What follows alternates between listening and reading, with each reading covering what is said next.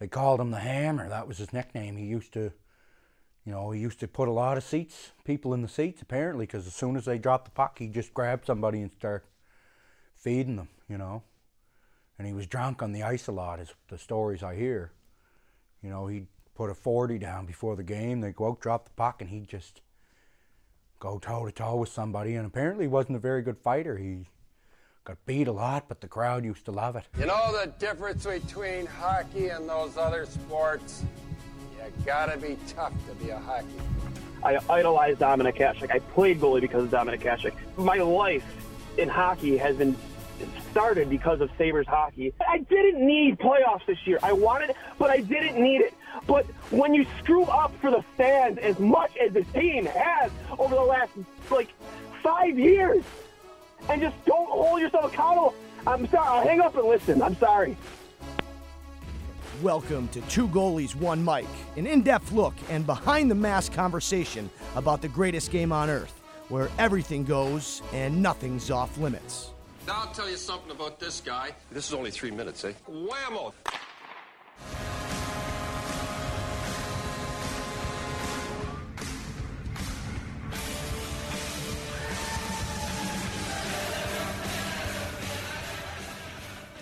Welcome back, ladies and gentlemen, to episode 38 of Two Goalies, One Mic. I'm your co-host, Johnny Cullen, alongside Dwayne Steinel, as always, and we are very pleased to announce that we are joined by Sean McIndoe, staff writer at The Athletic, well-known in the hockey circles, and somebody we've been trying to get on for a while. Really appreciate you joining us, Sean. Yeah, right on. Thanks for having me. Yeah, Sean, thank you again. I know me and you have kind of played email tag back and forth, and, I can't express enough how much I appreciate having you on. And, I know we have you here for a short amount of time, but, just to get right into it, we obviously, me and you kind of discussed before the show, some of the topics we'll be talking about, but one of the things I definitely want to get right into it with you is, your article that you just recently dropped here in the last few days with The Athletic, the winners and losers of the off season. You have the Sabres as one of your first winners, and I guess that's not really that's kind of the obvious with the Taylor Hall signing, but is there anything else with you proclaiming them one of the top winners of the offseason? What else goes into that for you? Well, I mean, the piece you're referring to, the grab bag, that's mainly just an excuse for me to be a smart ass and throw a couple of one-liners at certain teams. So I wouldn't read necessarily too much into that. But having said that, yeah, I mean, I think we all outside of Buffalo had sort of a similar reaction when you saw the Sabres go into the offseason. Initially the vote of confidence from ownership, and then suddenly they blow the whole thing right up. Kevyn Adams comes in. I'll be honest, like a lot of people, I was a bit skeptical of that. Kevyn Adams certainly seems like a bright guy. He's not somebody who's just walking in off the golf course. He's been putting in some work after his playing career ended to get to this position, but also where he was coming over from. You're sitting there going, okay, is this really the best possible candidate, or is this a case of ownership bringing in somebody that they know and they're familiar with, and maybe they know they're not going to have any problems with, and you see the cuts and they're losing scouts and this and that, and you're thinking this is going to be a mess. This is it's heading right down the drain in Buffalo. And then to his credit, Kevyn Adams goes out there and pulls off a couple of pretty nice moves. I mean, obviously the Taylor Hall signing caught a lot of us off guard. But that's a great job by Kevyn Adams to be able to get that deal done, and obviously to sell a guy who had his choice of a lot of different teams, and even on a short-term deal to get him to come and join the program was a good one. And I really like the Eric Staal trade too. That was another one that sort of raised a few eyebrows where you're going, okay, you know what, maybe this guy might know what he's doing. Maybe we're a little hasty here. And you know what? It's two moves on a team that needs a lot more than that. And there's certainly still some areas where I think the Sabres could use some help where it doesn't sound like it's coming in. Seems like they're going to go with the same goaltending. The blue line's really not any better. But for a guy who walked into what kind of felt like an impossible situation, couple of solid line drives on his first two swings. That's not a bad way to get started. No, absolutely not. I think that with the acquisition of Taylor Hall, the bringing in of Stahl kind of went by the wayside. But you look at, some of the, the Achilles heel of the Sabres last year, there was quite a few of them. That elusive Sankit center being one of them.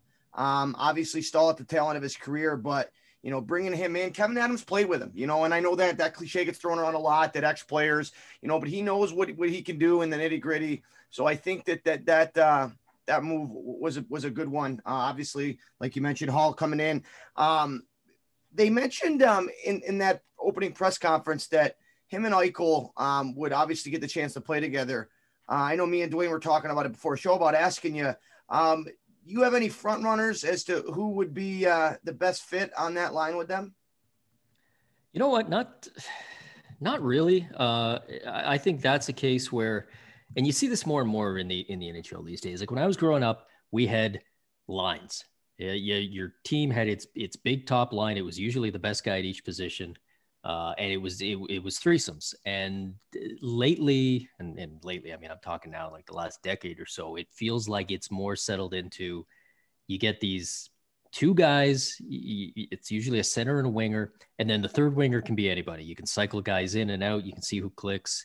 Maybe it's a guy who's skill wise isn't quite at the same level, but he brings something the other guys don't. We see that. I'm a Leafs fan, so I see that in Toronto with a guy like Zach Hyman who gets dropped in with some of the bigger name guys. I certainly like the idea of starting with Eichel and Hall together. I mean, that's it. Is your shiny new toy. You want Jack to be happy. Put them together. Let's see what they can do. I've certainly seen cases where, top tier wingers and centers just don't click together, and maybe it ends up being. Maybe it's Taylor Hall and he ends up playing with Eric Stahl and you go with the 2-line approach. Who knows? But definitely start those two guys together. But from there, the other guys, rotate them in and out. See who clicks, see who gets hot, see who those guys like playing with. Sometimes there may be a guy where the production isn't quite there, but the players are saying, "Coach, I love this guy. Like keep him on the line." Do whatever it takes to get those two happy. As long as they're clicking, you know what? It can be a different guy every night. Those are the two guys who are going to be driving the bus. Yeah, I agree. People in Buffalo, we all seem to think that the layup here it would be Sam Reinhart because he's always played for the most part on Jack's right side. And you haven't really seen much of Sam Reinhart away from Jack Eichel, even though a lot of the analytics say that Sam can drive his own line from the wing. We've very small sample sizes of Sam away from Jack. Personally, for me, because and I agree with your point. You should be rotating guys in and out, but just because of like the year that Jeff Skinner had last season, and I know he'd be playing on his off wing, but I think for what you're paying the guy, you got to try and, bank on everything you can, get everything you can out of him for that kind of money. And, me personally, I would love to just try and revisit that chemistry that Jack had with Skinner 2 years ago. Yeah, that's a way you could do it too. You never know. Some guys are, if you want to get them going, you got to put them on the top line, put them with the best players. And then there's other guys where if you actually keep them away from the top line, because remember, you're on the top line, that means you're facing the top pairings, means you're getting the attention from the very often either the other team's very best line or their best defensive line. And some guys do better in that kind of second tier role. And obviously when you're paying a guy $9 million a year or whatever it is, there's an expectation that he's going to be a top line guy. And we didn't get anything close to that last year, but you can wait and see. Again, it wouldn't shock me if we get a month into the season and we're back to Eichel and Skinner together and it's Hall and Stahl, or maybe some other combination down there. You sort of got to see what works, and be willing to move things around a little bit. And then you also get into who gets the power play time, because these days, when you're trying to juice somebody's numbers a little bit and get some confidence going, very often it's not the 50 minutes of 5-on-5 that's going to do it. It's the power play opportunities, get them out there working together.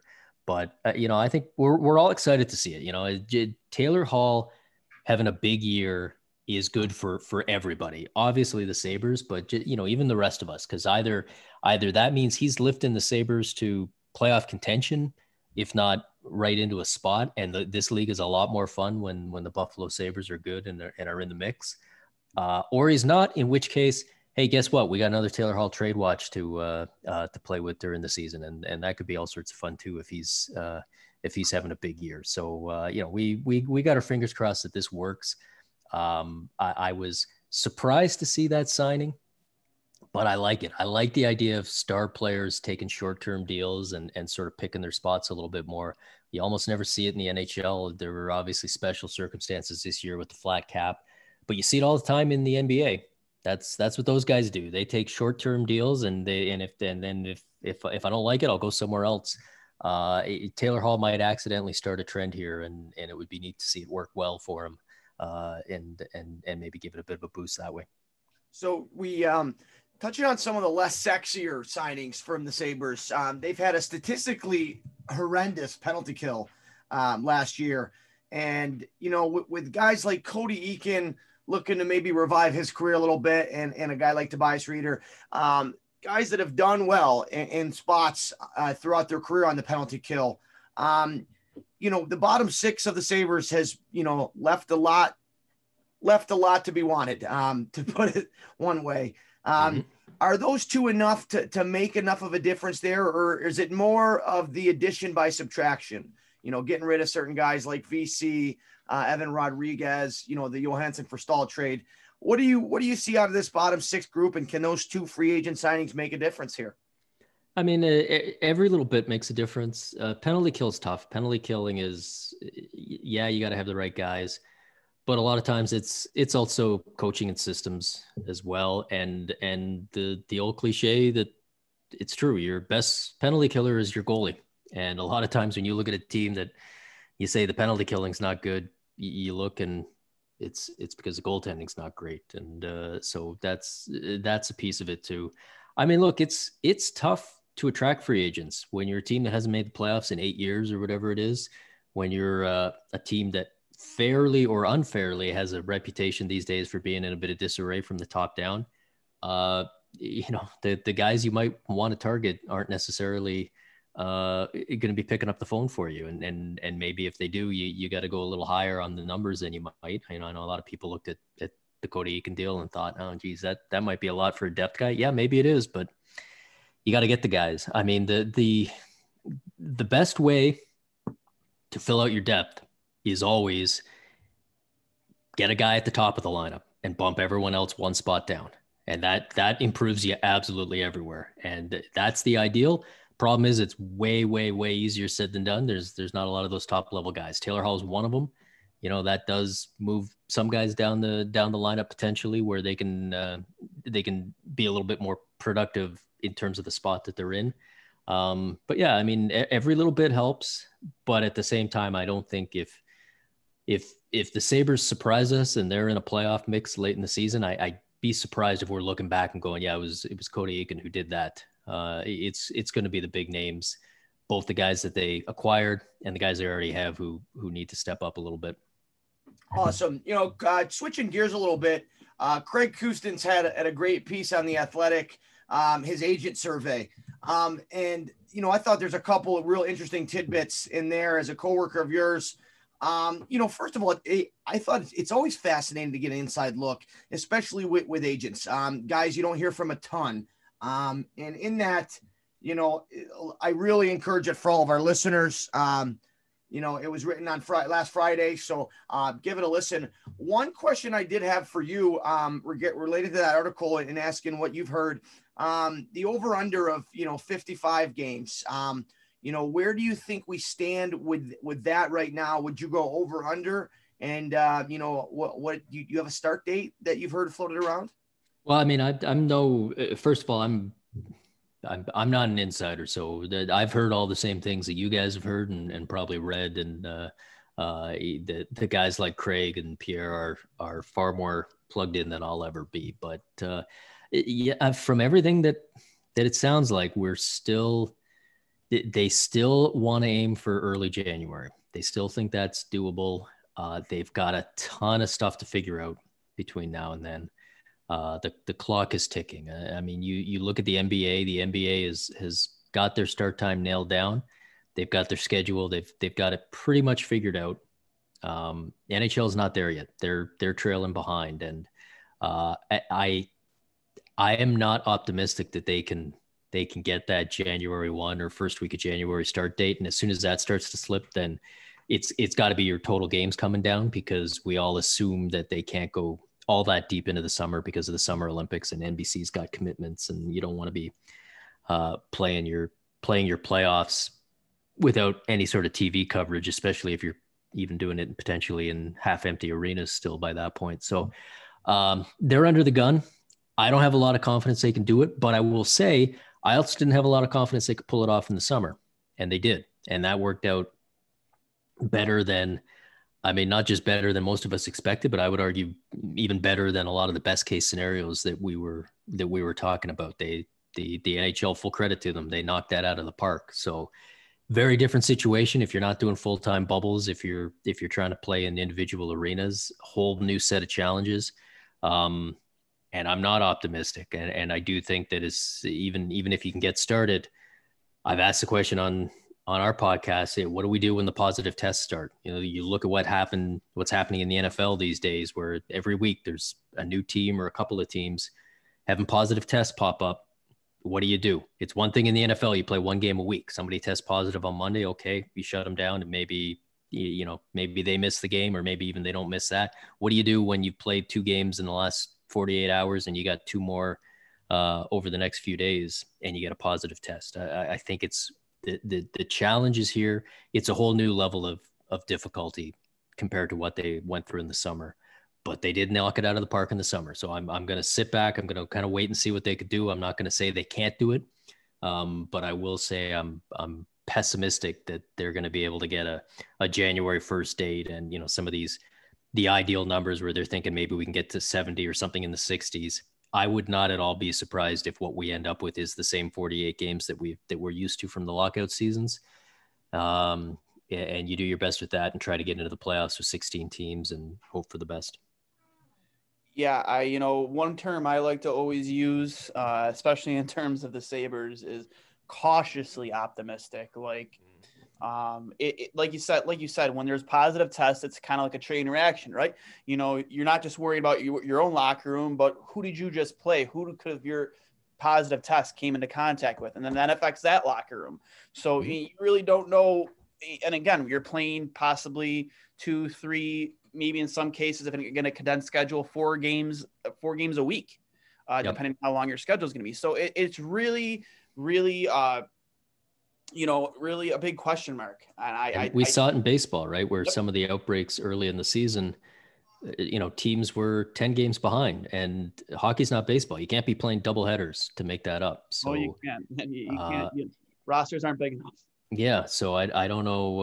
I don't know what they're going to do when that happens. And I say when, because I don't think it's an if, unless they can talk the players into doing some sort of modified bubble system.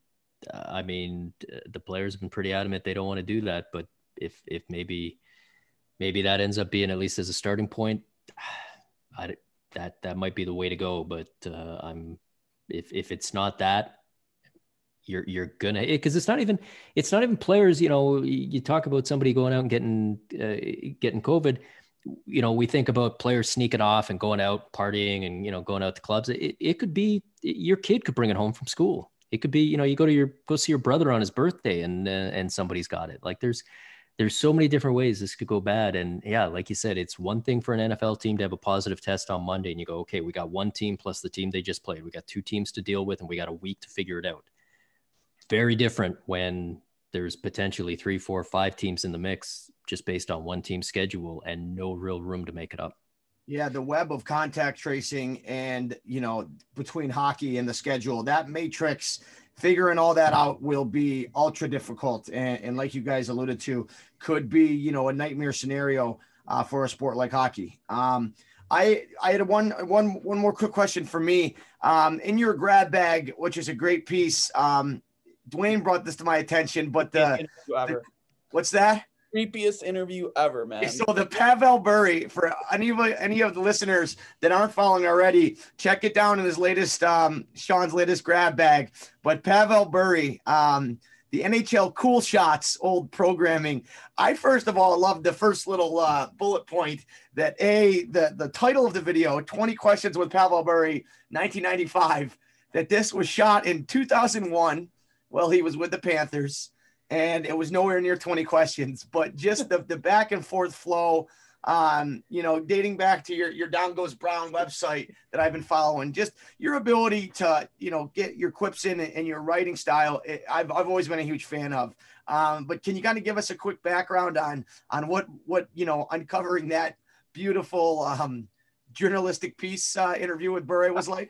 Yeah, I mean, I had a reader send that in to me. That's where I get a lot of these days. And yeah, this was during that very kind of brief blink and you'll miss it era where people were trying to make hockey cool. And you had, it was ESPN. I don't think ESPN actually made the show, but they were the ones airing it, and lots of cool quick cuts and rap metal music and all this stuff to try to make hockey seem cool. And then and then drop in the most boring athletes in the history of the world, where even Pavel Bure, this poor lady who's interviewing him is kind of having to twist herself into knots to get him to say something interesting. But it does get interesting, and it gets awkward because there certainly seems to be some heavy flirty going on in at least one direction and maybe in both. And I don't know. This is I guess 2001 was a different era that could kind of pass by and nobody really raised an eyebrow, but you watch it today and you're thinking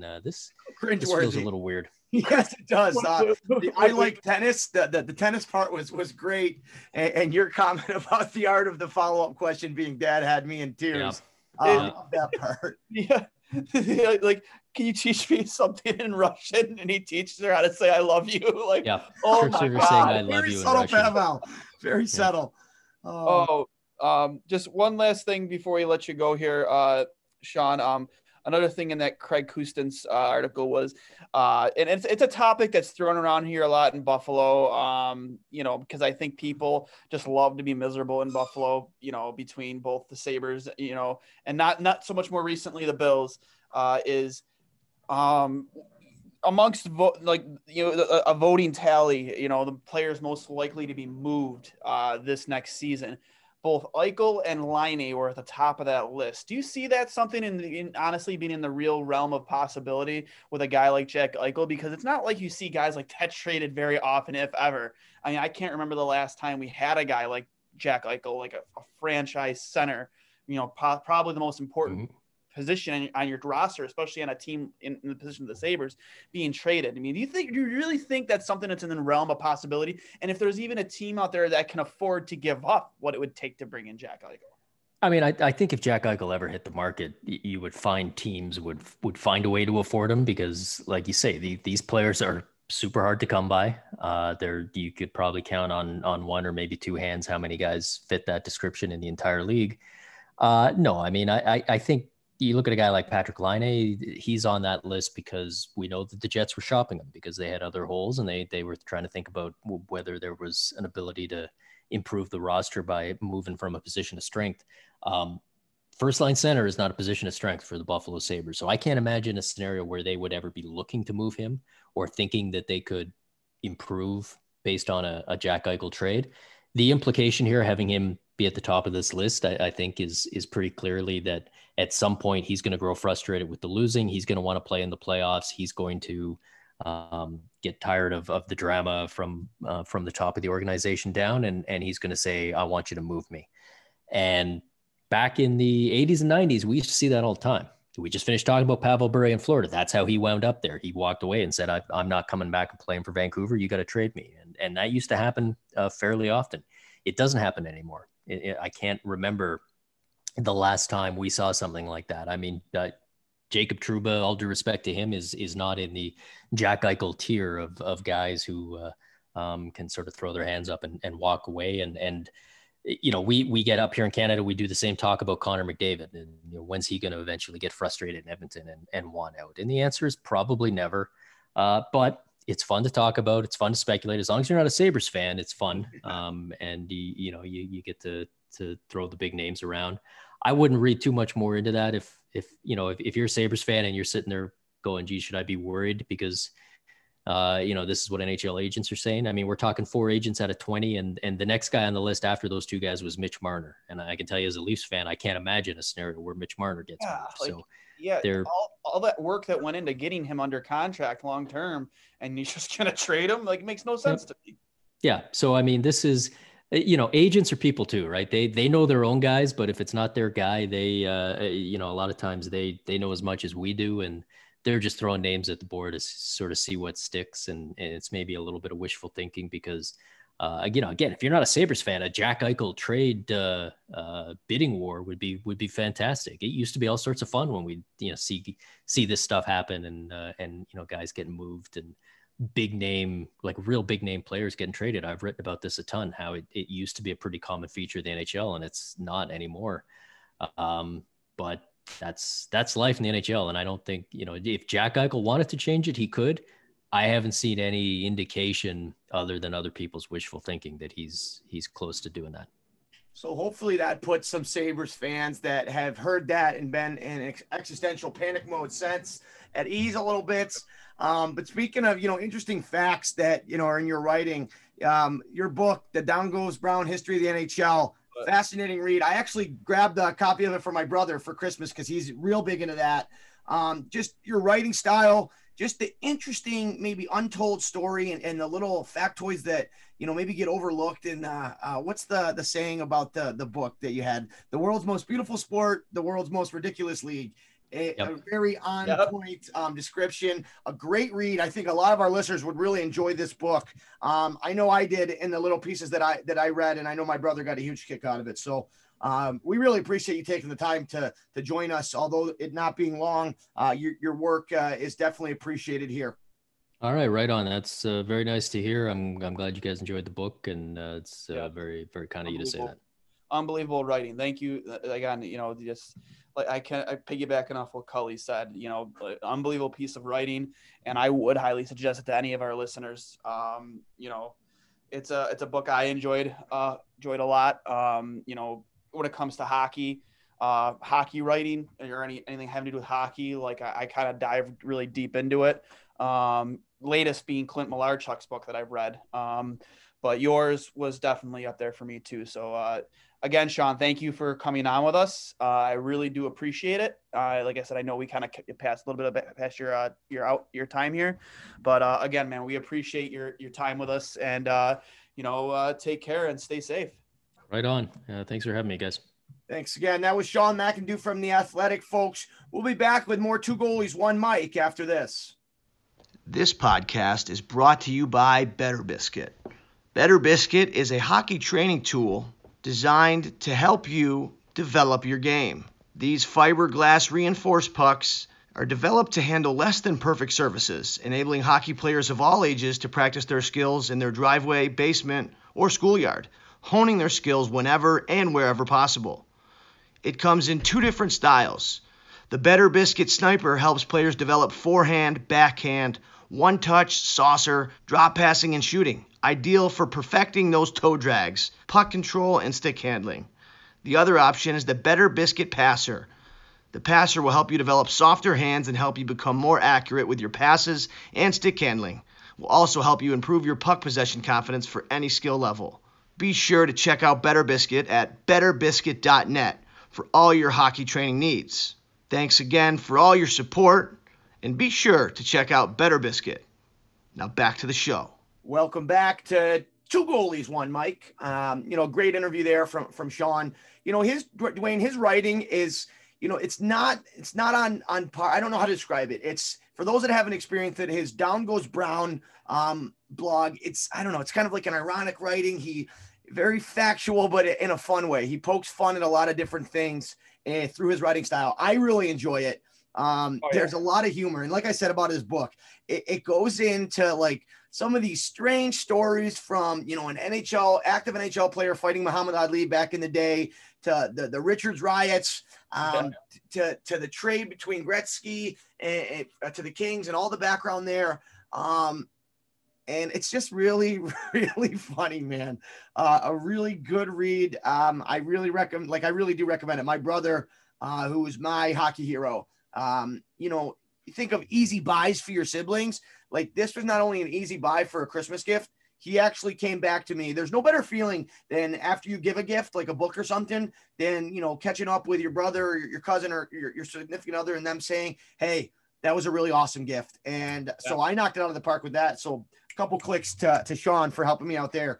But really, really interesting. I really recommend. I know I sound like I'm plugging the guy right now, but it is definitely worth a read. So was his writing too. Like that Pavel Bure piece, man. The way he's able to put fun in his assessment of it. It was so creepy. That whole thing was just like so. Well, the icing on the cake was when she's like, "Can you teach me Russian?" And all the phrases he teaches her to say "I love you." And then I like the best that Sean, in his description of the article, just his little one-liner. I think he says, "Let me read it for everybody." I have to. I'm sorry. So okay, and I can't find it. Oh, here we go. We end with Bure unsuccessfully trying to get Rob to profess her love for him in Russian, and we're done. Well, not completely done. For some reason, we cut to a clip of Adam Graves scoring against the Islanders in 94. The Rangers held on for a 5-4 win, their first at the Coliseum in 5 years, in case you were wondering. Sergei Zubov scored the winner. I don't know if anybody told him they loved him in Russian, but I hope someone did. That's what I mean. Like, his writing is just fun. My God. Really does a good job of poking fun in that piece. When it comes to those like really obscure random videos that you find, like you said, he had somebody send that into him. There's one video that not many people know it exists. It's not hockey related. It's actually Bills related. It's with Bruce Smith. It was back. He was on a sports talk show on TNT, and it was during the Flutie Rob Johnson debate. You know, who should be starting? You know, back and forth between Flutie and Johnson. And like you can like it starts with Bruce. It's like a close up on his face, and he's in the middle of a thought, and he just kind of just stops, and he's squinting, and just like starts smiling, and he just kind of awkwardly stops, and like so it cuts to the guy from TNT talking, and you know he goes into this Rob Johnson, Doug Flutie thing, and all of a sudden the camera pans back. Right, and you just see for those watching this, for those who see it, you see it in Bruce's eyes, and Bruce is a big man, a large human being, and it's in his eyes, and his eyes just start popping out of his head, and he starts walking backwards, and he just falls flat on his back. And that's a lot. It's a big man. Like, it's like a big man falling on his back. And this poor newscaster is just standing there, not knowing what to do. They're live. God bless him. He just keeps going on with the interview. It's one of the funniest things I think I've ever seen as far as like sports reporting goes, because you're just like, the best part of this, Cully, is, you know, in the article that, you know, or the news report that this video accompanied, the newscaster goes, yeah, I guess he was suffering from dehydration. He wasn't suffering. He was absolutely hammered during this interview. There's no other way to explain it. That smile on his face, that guy was cooked. He was cooked. He had so many soda pops probably leading into this. Couple 2-3 casuals, Dwayne. Oh my God, yeah. And I didn't know this about Bruce is, you know, the guy liked to drink. You know, that whole era of Bills players, they like to party, they like to drink, and there is no way this guy was just dehydrated. He just. Cully, you gotta watch. Send it to you. You gotta watch this video, man. I definitely will. But hey, you brought up a point though that I think gets lost in the modern day, you know, professional sports of these guys being incredible athletes. Now, I'm not taking anything away from previous generations. They were exceptional athletes, but the way that they took care of their bodies is completely different. And to bring it all together, like. I was fortunate, and I know I bring it up a lot, that I played for some former NHLers and Bobby Bugner, Doug Gilmour. One of the coolest things that I ever heard from him, Dwayne, well, and I knew that those guys like to party, right? Where like we hear stories that Mario Lemieux, you know, the old Mellon Arena in Pittsburgh, he had a secret hallway that he could hack darts in between periods, right? But like it was commonplace, instead of drinking like a protein shake or a chocolate milk after the game, these guys were crushing a 12-pack, right? Oh, yeah. Dougie Gilmour once told us, we're like, Doug said we had a team party one time and we got caught, but like he knew about it and it was the night before a game. He said, listen, I don't care as long as you guys show up ready to play. And we were kind of taken aback, right? And he's like, listen, I played over half my career guilty. And at the time, like, it didn't click in my head, right? What does playing guilty mean? And I kind of picked his brain one time on the bus. I'm like, hey, Doug, what did you mean by that, playing guilty? He said, Cully, we were playing, in the 80s, in the early 90s, when, in Canada, when we were rock stars going to different cities. So it didn't matter if we got to a city on like a Tuesday and played on a Wednesday, like it was full send and we went hard. And he's like, if you couldn't keep up, then, you didn't make it. So these guys were getting crushed on a Tuesday night, sweating it out in the pregame skate, tightening themselves up with coffee and cigarettes, whatever it was, and doing this every goddamn game. And I just thought that was fascinating. You don't see a lot in today's age with social media and everything. You probably get canned, but I think it's a fascinating part of that era of sports. The Michael Jordan flu game. There's a lot of controversy around that, whether he was really sick. There was a lot of things going around that say that flu was whiskey induced. So when they played The Last Dance, which I'm sure every sports fan watched because that was early on in the shutdown when we had nothing to do. Yeah. But I thought at the time, because they made it sound like he was, in his room smoking a cigar with one or two other people. I thought, listen, I don't know if that's true, but this is the perfect way to, put that to rest, right? Like a little propaganda piece that no, he wasn't drinking or anything.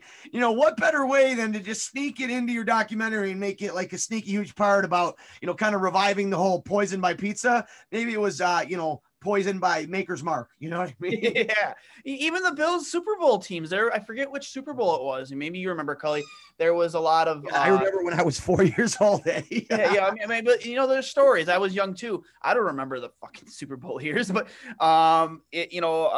there was rumors around that they were partying. The Bills teams were partying and they weren't ready to play.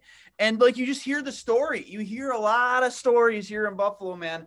From our parents and our grandparents that they partied after games down over at what's the bar down by the stadium with the there's Danny South and then there's the Big Tree Inn, I think. Big Tree Inn, yeah, the Big Tree Inn. I've personally been to the Big Tree a few times. I've seen a few of the the old timers there, Reuben Brown, Thurman. They still go there, and I've heard the stories, man, that they burned the candle at both ends, man. They did not care. And, they made 4 Super Bowls in a row, but there was that one running rumor that they did do it once during Super Bowl week and it might've cost them.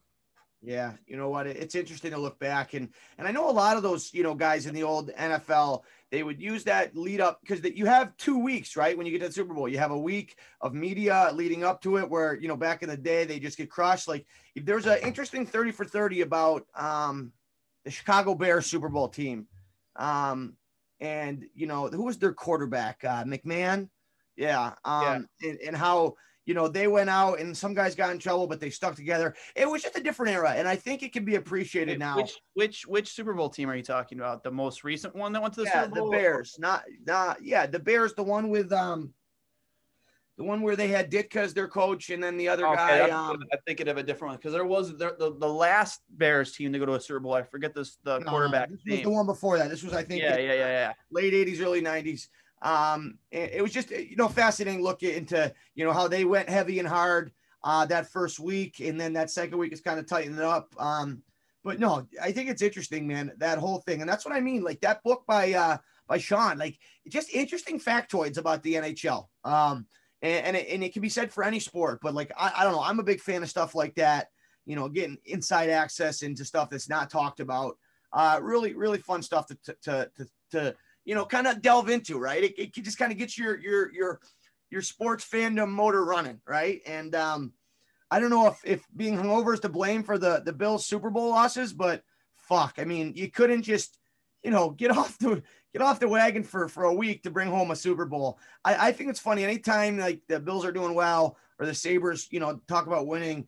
That I saw a funny tweet and it relates to a serious matter. Rest in peace to Josh Allen's grandma. But the way that the Bills Mafia rallied around and started donating money in $17 increments. What's that? over $500,000. It's insane. It's awesome, and that's special to Buffalo. But I read another a comment in that, and it's that if the Sabres or the Bill or the Sabres ever won the Stanley Cup, or the Bills ever won a Super Bowl, the city of Buffalo would cure cancer and the world. Oh my God! I forget. I know what tweet you're talking about. It was I mean, it doesn't matter who, but it was just funny. Yeah, I know. I saw it too. The thing is, you're right, man. Like I'm thinking that far. I don't think we'd end world hunger, but yeah, really. Oh my God. What would happen, because what a diehard sports town we live in. And, like growing up into that, even though I like to say I was born into the Bills losing 4 Super Bowls. And then, we had the drought and but we did have a taste of the Sabres being good. And although you would think from the way that we talk back on those memories that like other fandoms, other cities would have talked about like their Stanley Cup runs, like we have a very passionate fan base, one that I'm lucky to be a part of, one that I appreciate the history here. And I think the history just will make that first win that much more special. And I really hope it is within, the next 10 years, because you have a whole generation of our parents and their parents, maybe that, were with the Bills back in the AFL days, that how special that would be to see before they get too old. I think that'd be cool. So absolutely. Speaking of which though, the Sabres, along with the rest of the league, announced their reverse retro jerseys. I think they got a lot of Buffalo Sabre fans horny on Twitter with the release of the little goat head shoulder patch. That maybe that would be the main logo. It wasn't. It's the crossing butter knife swords, which I think is a classic look. I like. Some people don't like the Buffalo text on the bottom, but I think, hey, that's what it is. It's a reverse retro jersey. You look at some of the jerseys. I think they knocked it.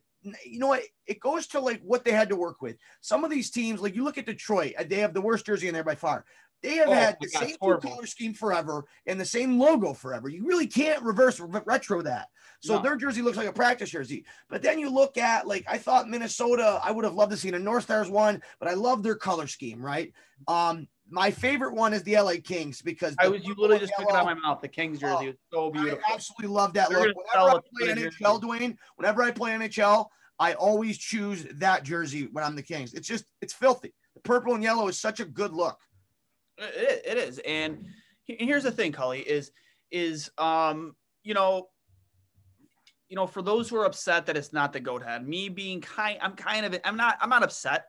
I'm happy. I like that I have that red third alternate jersey back from where they wore it. There's a big infamous picture of Miller and Briere in front of the arena, in those jerseys that gets shared quite often, and especially right now. Yeah, Miller just posted it a couple hours ago. Yeah, Miller just posted it, and I referred to him as I quote tweeted and said, "The Lord has spoken." #goalie Jesus. Yeah, I like that. That was a good he had unbelievable flow back then. But you know what? Here's the thing, Sabres fans, is from a marketing standpoint, it wouldn't make sense.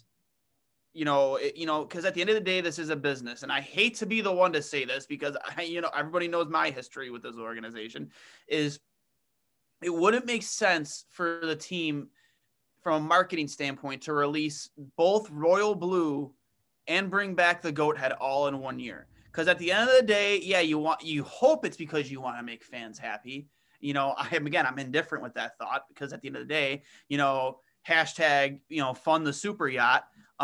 They want to make money, and it wouldn't make sense to bring back the goat head right now when you're about to get ready to make so much money on royal blue and so much money now on this reverse retro jersey. It's just facts. Like, Sabres fans are going to empty their pockets for these jerseys. And you know what? Maybe next year or 2 years from now, you will get, I write it down. You will get a goat head jersey. About that, Dwayne. I thought that the only way the goat head would look good coming back, and listen, to be completely honest, I wasn't even a big goat head fan, and I've kept that to myself, but me associating my memory with that, like, I don't know, I just always fell in love with the old school classic royal and gold. But listen, it's kind of growing on me seeing, I never knew how much fans loved it and how much it meant to them. And like, I get it. And hearing you talk about it and how much it means to you, it's kind of brought me on board. But when I saw the mock-up of the royal and gold goat's head, I thought that looked fucking pretty good too. It doesn't look bad at all. It really depends. Personally, for me, I wouldn't hate it if they did it that way, with the royal blue and gold, the goat head jersey. But personally, if you're going to ask me, and the times I had, the most fun I had watching hockey was during those jerseys, the black and red goat head. Look behind you. Exactly. Yeah, look behind me. That picture I know. I apologize for all the glare of the sun. I forgot to do the lines here, but it's that's when I had the most fun watching this team. That's when I fell in love with this team.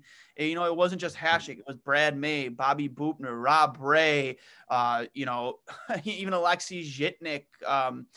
All these players that used to bang, the 96, 97 hardest working team in hockey, show up to the Marine Midland Arena with your hard hats on.